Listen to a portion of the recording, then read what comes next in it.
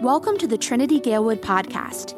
Here you'll find live messages recorded during our weekly services at Trinity.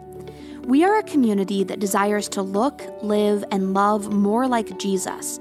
We're located at 1701 North Narragansett in Chicago and meet every Sunday morning at 10:30 a.m. We hope you enjoy this episode of the Trinity Galewood podcast.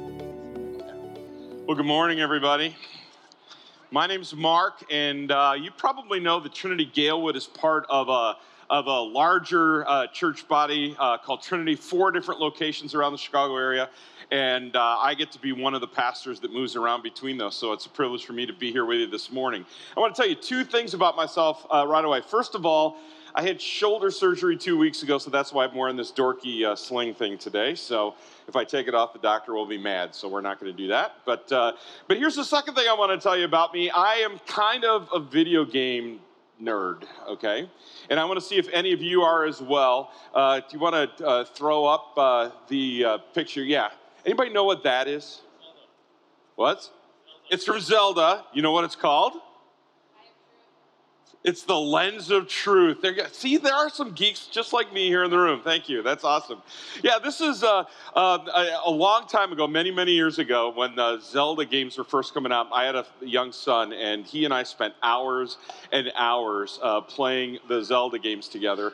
At least that's my excuse. I probably would have done it whether I had a young son or not. But anyway, so one of the things that is in a number of the different Zelda games is this thing called the lens of truth, or actually I think it is the eye of truth in one of the games. I think you're right.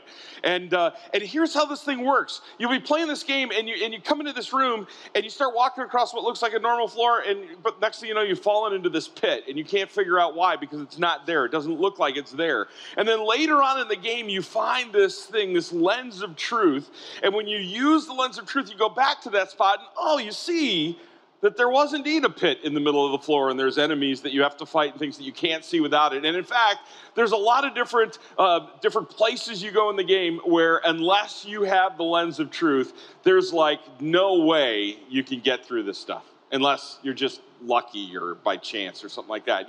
You've got to have this lens of truth, because with it, you see things totally differently.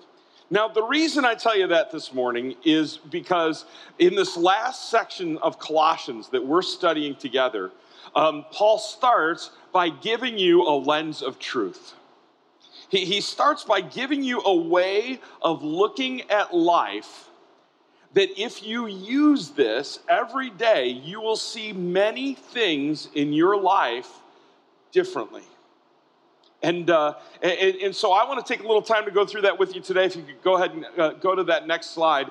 Paul says it this way. He says, "Since then you have been raised with Christ.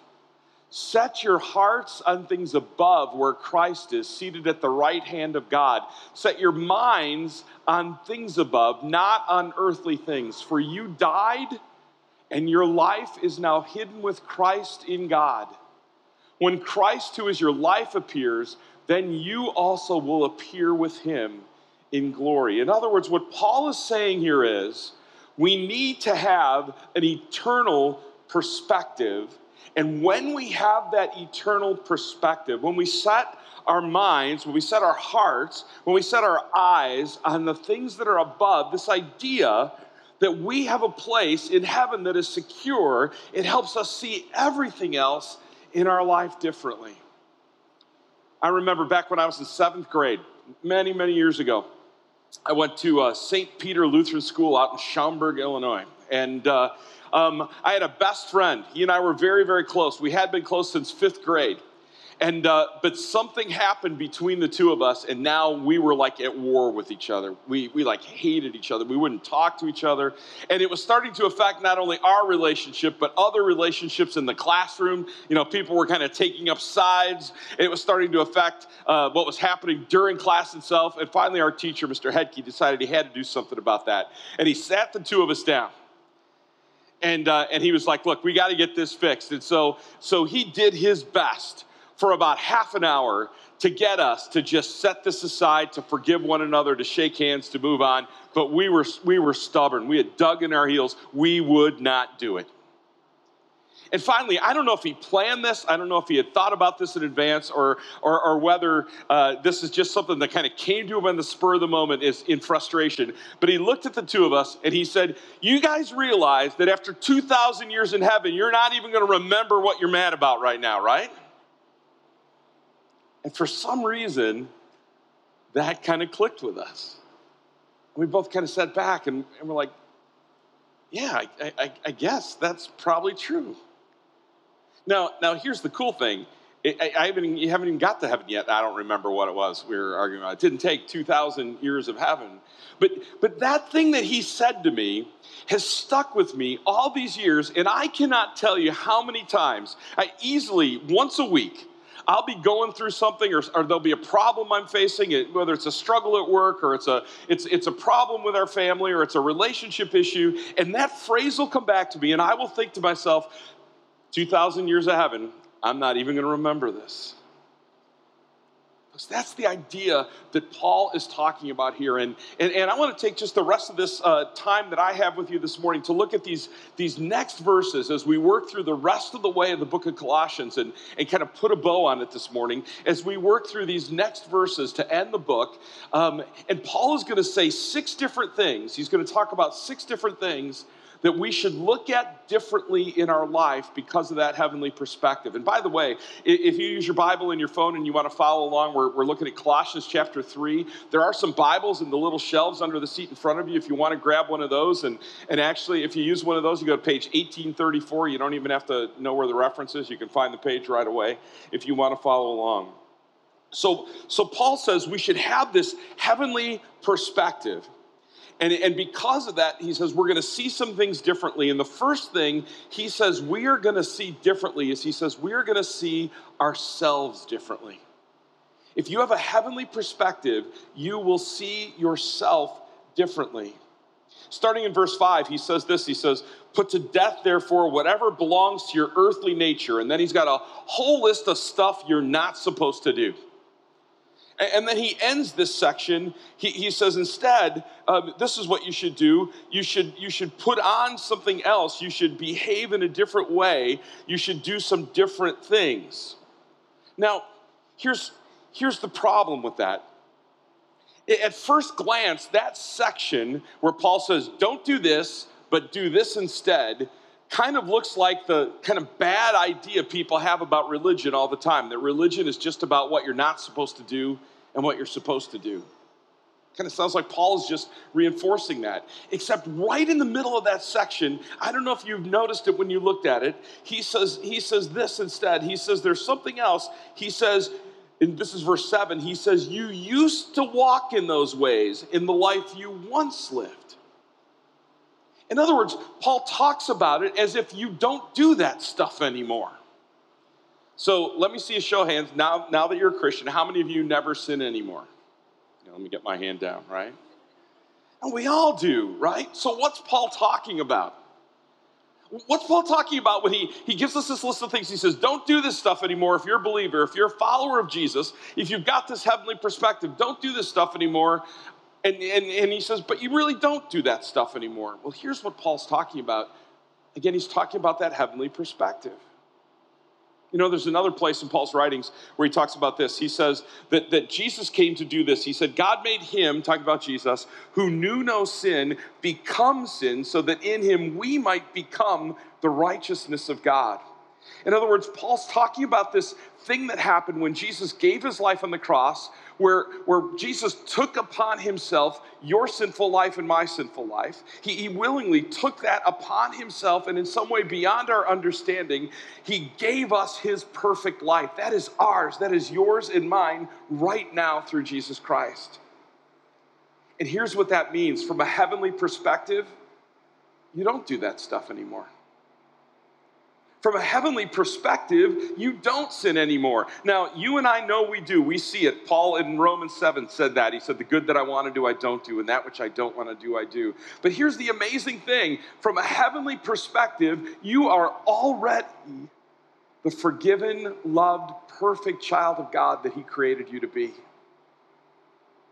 When God looks down at you, he doesn't see your sin. He sees Jesus. When God looks down at you, there's nothing in your life that disappoints him. There's nothing in your life that makes him angry. There's nothing in your life that frustrates him, because you are already forgiven. That is an eternal reality that is yours right now through Jesus Christ. My first call as a pastor was St. Andrews in Park Ridge, and I used to hear the kindergartners coming down for their chapel service, and they used to sing when they came down. And the one Wednesday, they're coming down for chapel, and they're singing, Jesus loves me, and they're singing that whole song, and they get to this one verse, and I hear them sing this: Jesus loves me when I'm good, when I do the things I should. Jesus loves me when I'm bad, even though it makes him sad. And I ran out of my office and I went, no! Kindergarten teacher was not real happy with me. And seriously, I ran out. I'm like, no, that's not the gospel. You don't make Jesus sad. There's nothing you can do to make him sad, because he's already given you his perfect life. You're already a forgiven child of God. That is a present reality right now here in your life. And so Paul says when we have that eternal perspective, we see ourselves differently. We see ourselves the way God sees us, as his forgiven children. Then he goes on in the next section to talk about how we not only, when we have that heavenly perspective, see ourselves differently, but we see others differently too. He says this. He says, therefore, as God's chosen people, holy and dearly loved. See, he calls us holy there already. That's that heavenly perspective. He says, clothe yourselves with compassion, kindness, humility, gentleness, and patience. And then he says this: bear with each other and forgive one another. And if any of you has a grievance against someone, forgive as the Lord forgave you. And over all these virtues, put on love, which binds them all in perfect unity. And he says, let the peace of Christ rule in your hearts, since as members of one body you were called to peace. See, because we see ourselves differently, because we have this eternal perspective, it means we can see others differently as well. And that means one of the things that is the center of our relationship with other people is this concept of forgiveness.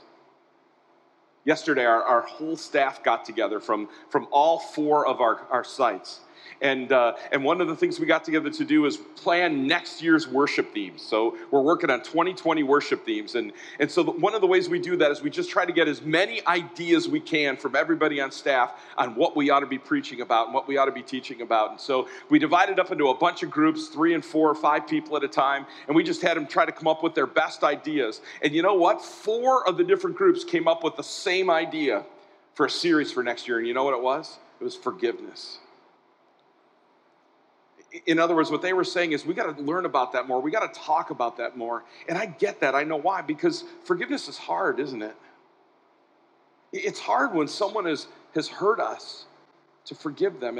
It's hard when someone has hurt us repeatedly to repeatedly forgive them.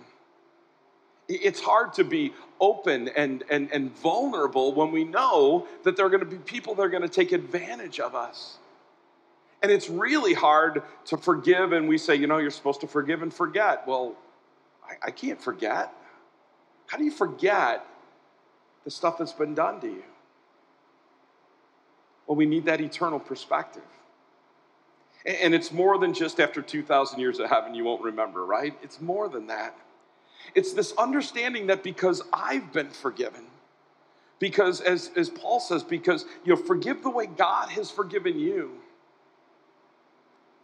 I know that my sin sent Jesus to the cross. And if God can still forgive me despite that, then it means that I need to do my best to hold on to that forgiveness so tightly that it gives me the ability to hold on to what others have done to me loosely.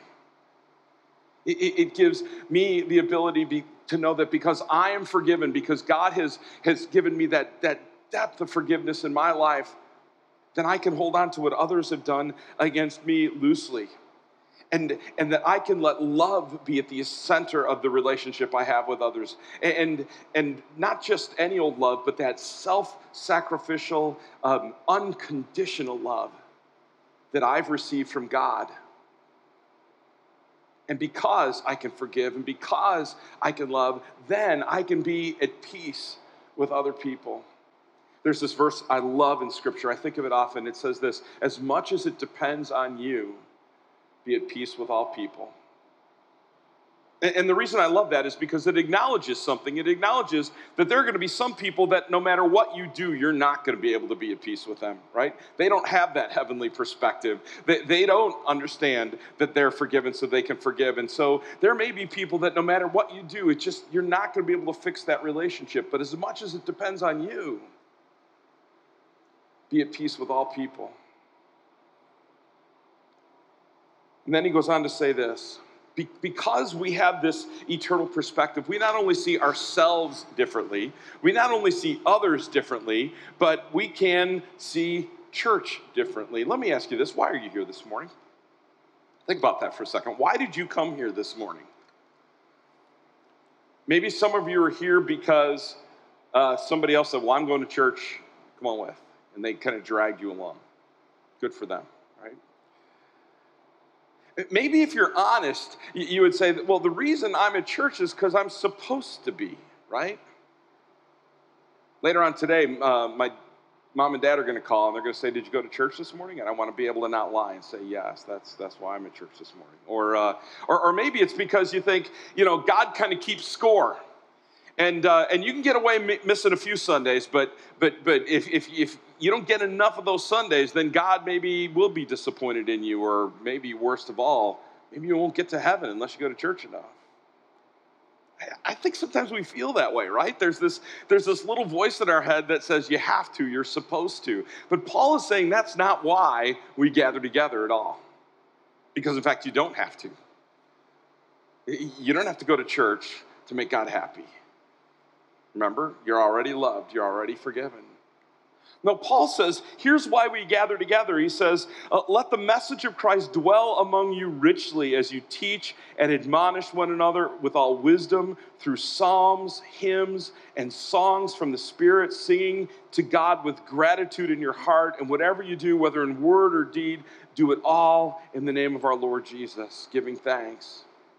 No, we see church differently because church is all about learning, and it's about praising, and it's about thankfulness. It's all about response to what God has done in our lives, Paul says. By the way, I think sometimes people don't understand this. When they see churches, they go to get something. But church is also a place where you give something. We learn from one another. We are blessed by being together with one another. Sometimes the best reason you could be a church is not for you, but because you're a church, what it does for someone else, someone who needed to see you there that week. Now, if we have an eternal perspective, when we gather together on Sunday morning, it's not out of duty, it's not out of obligation, it's out of freedom to just be together with other people that see life the way we see it, that have that same eternal perspective we have. And together with those people to be able to give thanks to God and praise to God like that wonderful time of worship we had earlier this morning. And we see church differently when we have that eternal perspective. And then this next section, we got to make sure we're really careful with this next section because a lot of people really misunderstand this next section. But Paul says when we have that eternal perspective, it means we see our families differently. We see our relationships differently. How do you like this next section, ladies? Wives, submit to your husbands as fitting to the Lord. You like that part of Scripture there? Well, let's talk about that a little bit. Because you see, again, I think a lot of well-meaning Christians sometimes have taken this section. And by the way, there's another section in Ephesians 5 where Paul even expands on this a little bit more. This idea about wives submitting to their husbands and husbands loving their wives. There's a lot of well-meaning Christians that have taken that section kind of out of context. And they've created this kind of idea that the man is the head of the household according to God. And women, you better submit to your husbands. You better do whatever your husband says. And husbands, you're not off the hook. You got to love your wives. You got to love the little woman who's there to serve you, all right? That's baloney. That's not what God's word teaches at all. And in fact, we have to be really careful because we have this saying, we say Scripture interprets Scripture, right? Whenever we get to a hard part of Scripture, we got to look at the whole context. We got to look at all that it has to say to make sure we understand it. And here's one thing that Scripture teaches loudly and clearly throughout the whole of the book, that men and women, husbands and wives, partners in a relationship are all equal. There is no, I'm in charge, you got to follow what I tell you to do. That's not in Scripture. And in fact, in Ephesians 5, where Paul says these same words, right before it, the very verse before it, Ephesians 5:20, Paul says this, submit to one another, both of you out of respect for Christ. Now, by the way, it helps a little if we really understand the word submit here. Literally, a better translation would be respect. God's word teaches us clearly that in relationships, in marriages, that respect is crucial, that you have to respect each other. And he also teaches clearly in his word, by the way, that you have to love each other. It's not just the man's job to love. Both partners in a relationship are to love one another. We know that. So then why does Paul single out women for respect and men for love? Well, here's what I believe. Men and women are equal, but we are different. We do see life differently. There was a book out a number of years ago, a secular book. It was called Men Are From Mars, Women Are From Venus, right? And here was a secular author, not with a biblical perspective, certainly not an eternal perspective. But he could see it. He could see that men and women can be different. And so what Paul is doing here is he's helping men deal with the thing that maybe they struggle with and women deal with the thing that maybe they struggle with. Let me unpack that just a little bit more.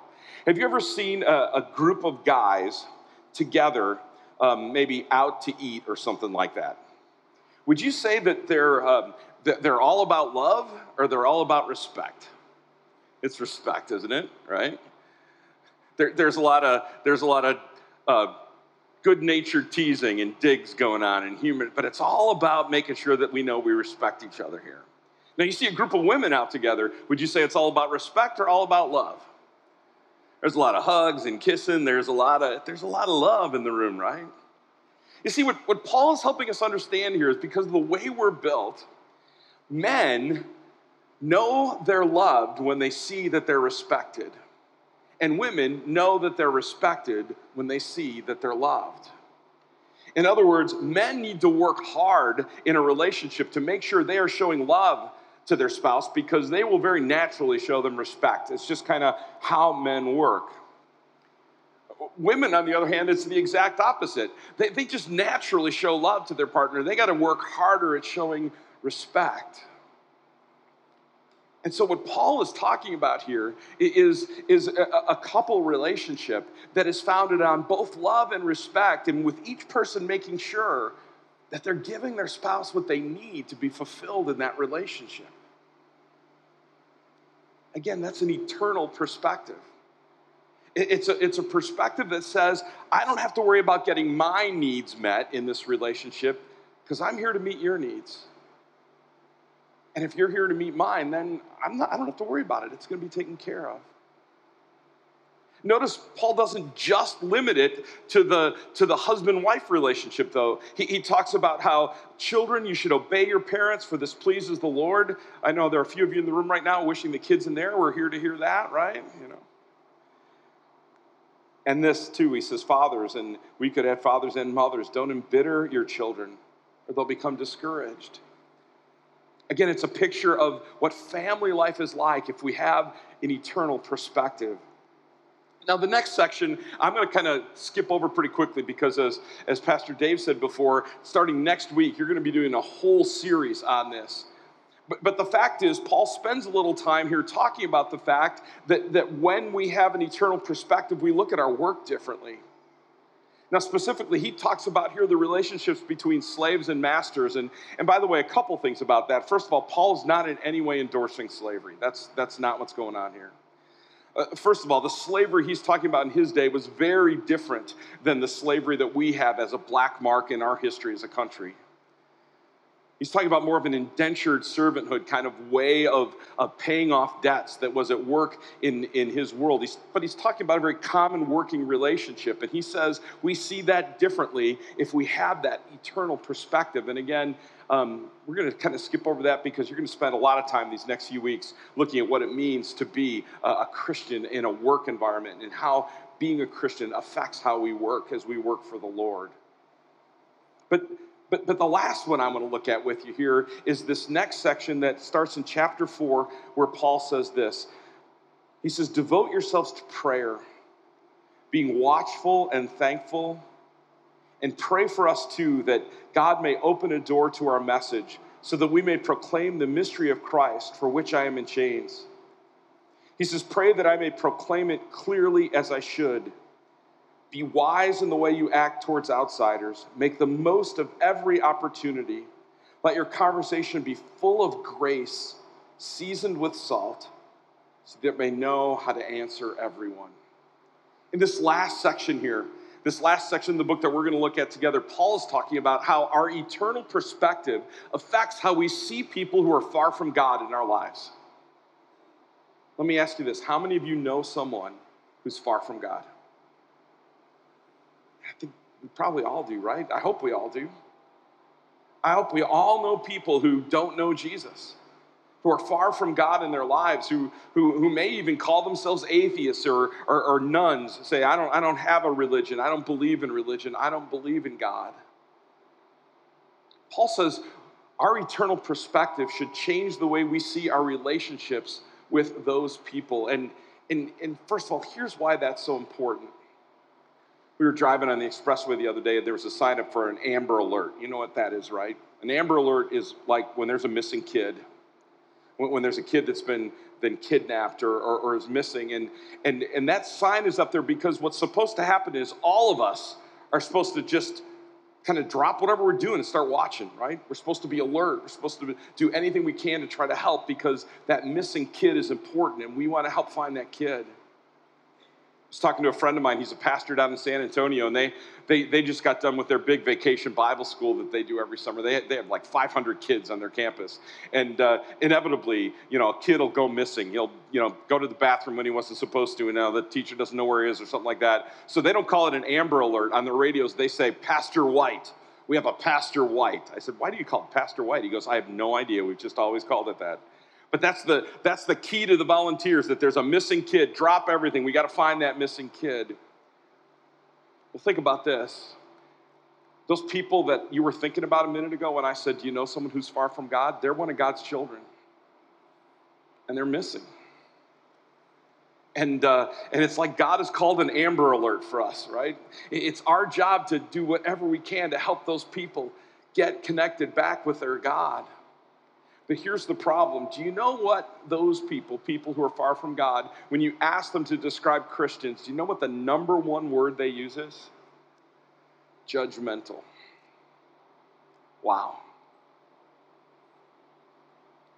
The number one impression people who are not believers have about you and me as Christians is that we're judgmental.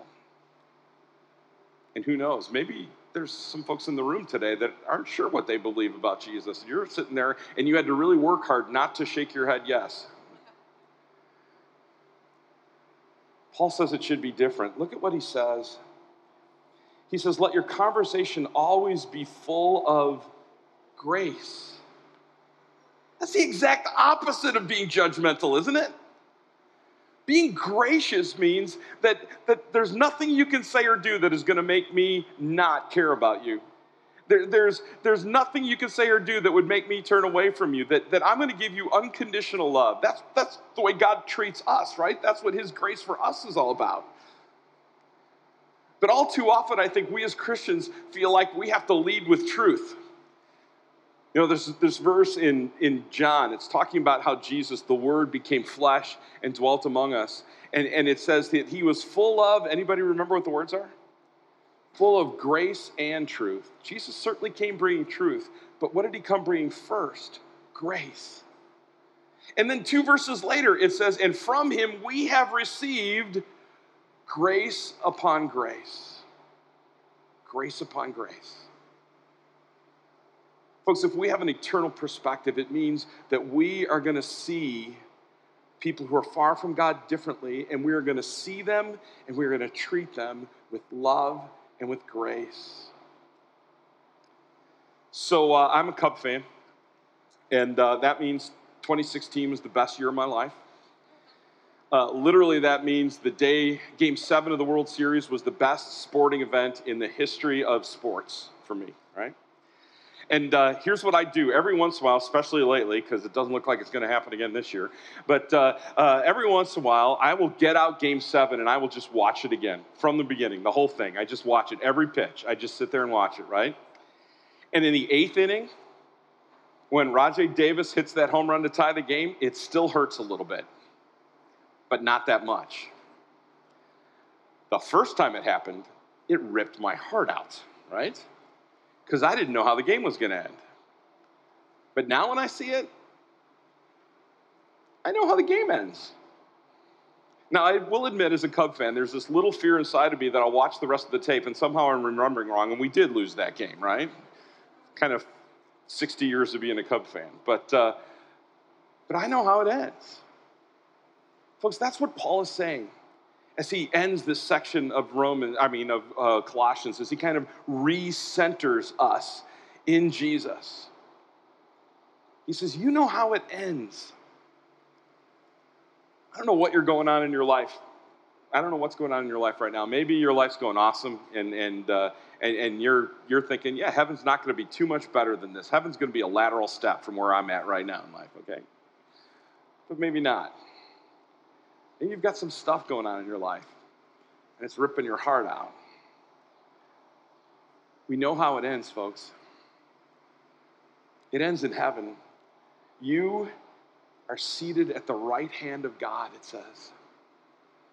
That's a reality now for us. We will live forever. So there's nothing in this life that we can't see differently because of that. Paul said it this way, we are now more than conquerors through Christ Jesus our Lord. Would you bow your heads and would you pray with me? Lord, please give us that eternal perspective. Let us see things through your lens of truth so that we would see the pitfalls and the struggles of everyday life clearly, but know that they have no power over us. That we can see ourselves differently. We can see the people around us differently. We can see our work differently. We can see our families differently. We can see worship and going to church differently. We can see those who are far from you differently, all because of what you have done for us. That we have a place in heaven for sure. Lord, remind us regularly that after 2,000 years of heaven, a lot of the stuff that bothers us now will just be light and momentary troubles far in our past. In your name we pray. Amen.